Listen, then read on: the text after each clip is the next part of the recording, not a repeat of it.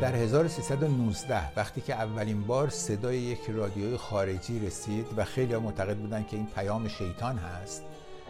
که رسیده، موقعی بودش که در تهران سرجم 100 تا رادیو نبود، چون رادیوهای زیادی هم اصولا وجود نداشت. ولی درباره زمانی صحبت میکنم که رادیو رو باز کردن با خشخش و به صدای فارسی کسی توش حرف زد و این رادیو برلین بود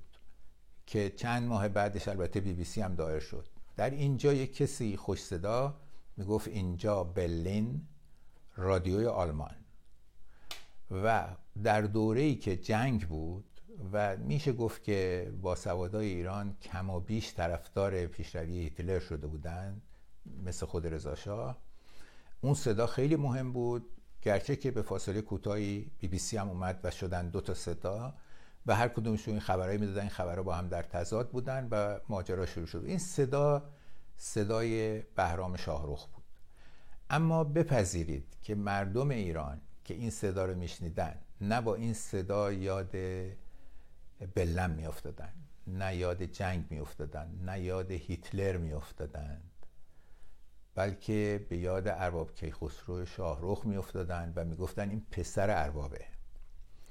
و او پسر ارباب بود، یک خانواده زرتشتی که از قدیم الایام طبیعتاً در ایران سابقه داشتند. در زمان مشروطیت کیخسرو پدر این بهرام شاهرخ از بمبئی 1 سالی رفت بمبئی، در اونجا هم درس خوند، همین که زبان یاد گرفت و چه اومد به ایران. دوره مشروطیت ایران بود. از همونجا به عنوان کسی که در گوشه و کنار بازار هست یه صرافی داشت، ولی خیلی مورد اعتماده قرار شد در غیاب بانک‌های مورد اعتماد و در حالی که به بانک‌های فرنگی هم دیگه کسی اعتمادی نداشت در دوره مشروطیت. ارباب شد صراف مورد اعتماد مردم و به همین جهت هم با سیاسیون همراه شد، در حالی که به خاطر طبیعت زردشتیش میلی به سیاست نداشت. در انتخابات بعد از استبداد صغیر او شد نماینده مجلس، نماینده اقلیت و از همین دوره یک چهره‌ای ظاهر شد در ایران بعد از مشروطه که کمتر شبیهش ساخته شده، از جهت اینکه مدیریت سازندگی بلد بود، تاجر نبود، ولی مدیریت کار رو فوق‌العاده می‌دونست. اهم از اینکه این مدیریت مربوط به سدی بود یا مدیریت مربوط به کارخونه‌ای بود یا مدیریت مربوط به خود مجلس بود،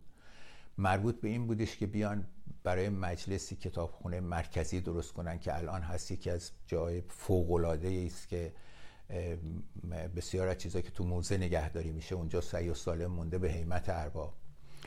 در همون دوره هستش که بسیاری از کارهای اساسی شروع شد در مملکت. هر کسی نخست وزیر شد بالاخره به یه نوعی کمک میخواست از ارباب که بسیار بلند آوازه شده بود و در مورد حقوق اقلیت در ایران بسیار کار کرد و اینکه علما چجوری رضایت دادن که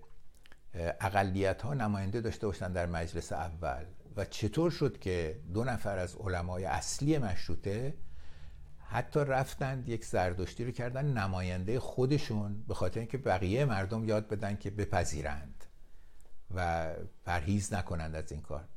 اینا همه به دوش ارباب بود. اینقدر از او به یادگار مونده از کارهای بزرگی، خود فکر میراث فرهنگی، خود فکر این که باید مؤسسه درست کرد و تخت جمشید محافظت کرد، خود فکر این که باید مقبره محل دفن گور فردوسی رو پیدا کرد و اونجای مقبره‌ای ساخت و مردم دنیا رو دعوت کرد بیان اونجا رو ببینن. همه اینها وقتی که به تاریخچه‌اش رجوع می‌کنیم ارباب کیخسرو هست. طبیعتاً رضا شاه هم که دنبالی همچین افرادی میگشت با او روابط بدی نداشت، روابط خوبی داشت، تا اینکه جنگ شعلش بالا گرفت، فشار انگلیس‌ها بیشتر شد، مقدماتی برای حمله بعدی متفقین به ایران و در اینجا یه اتفاقاتی افتاد که ظاهراً بیس سیاسی داشته، پایه اساس سیاسی داشته. چرا که خانواده ارباب کیخسرو معتقدند که از همون موقع ارباب به این فکر افتاده بوده که حضور بهرام در برلین که گاهی اوقات انتقاداتی هم از رضا شاه میکند ممکنه باعث مشکل ما بشه و این چنین هم بود، در حالی که بسیار با احتیاط رفت آمد میکرد، ولی تیر ماه 1319 یعنی اگه 1 سال دیگه مونده بود باقی میموند، در آخرین سال بودن رضا شاه او رو از یک مهمونی آوردن بیرون و همون دم در اون مهمونی عروسی کشتند و کسی نیستش که بر این تصور باشد که غیر از رضا شاه کسی دیگه دستور مرگ ارباب کیخسرو داده باشه و اینقدر فضا در اون موقع سرد شده بود که رجال دیگه مشروطیت که باقی بودن جرأت نفس کشیدن نداشتن، صبر کردن تا بعد از سقوط رضا شاه و اومدن متفقین. اون وقت دیگه به اصطلاح با شکوه و جلال اسمش رو آوردن در روزنامه‌ها و از خدماتی که کرده یاد کردند و فکر می‌کنم هنوز هم آثار خدمات او در ساختمان بهارستان محفوظه.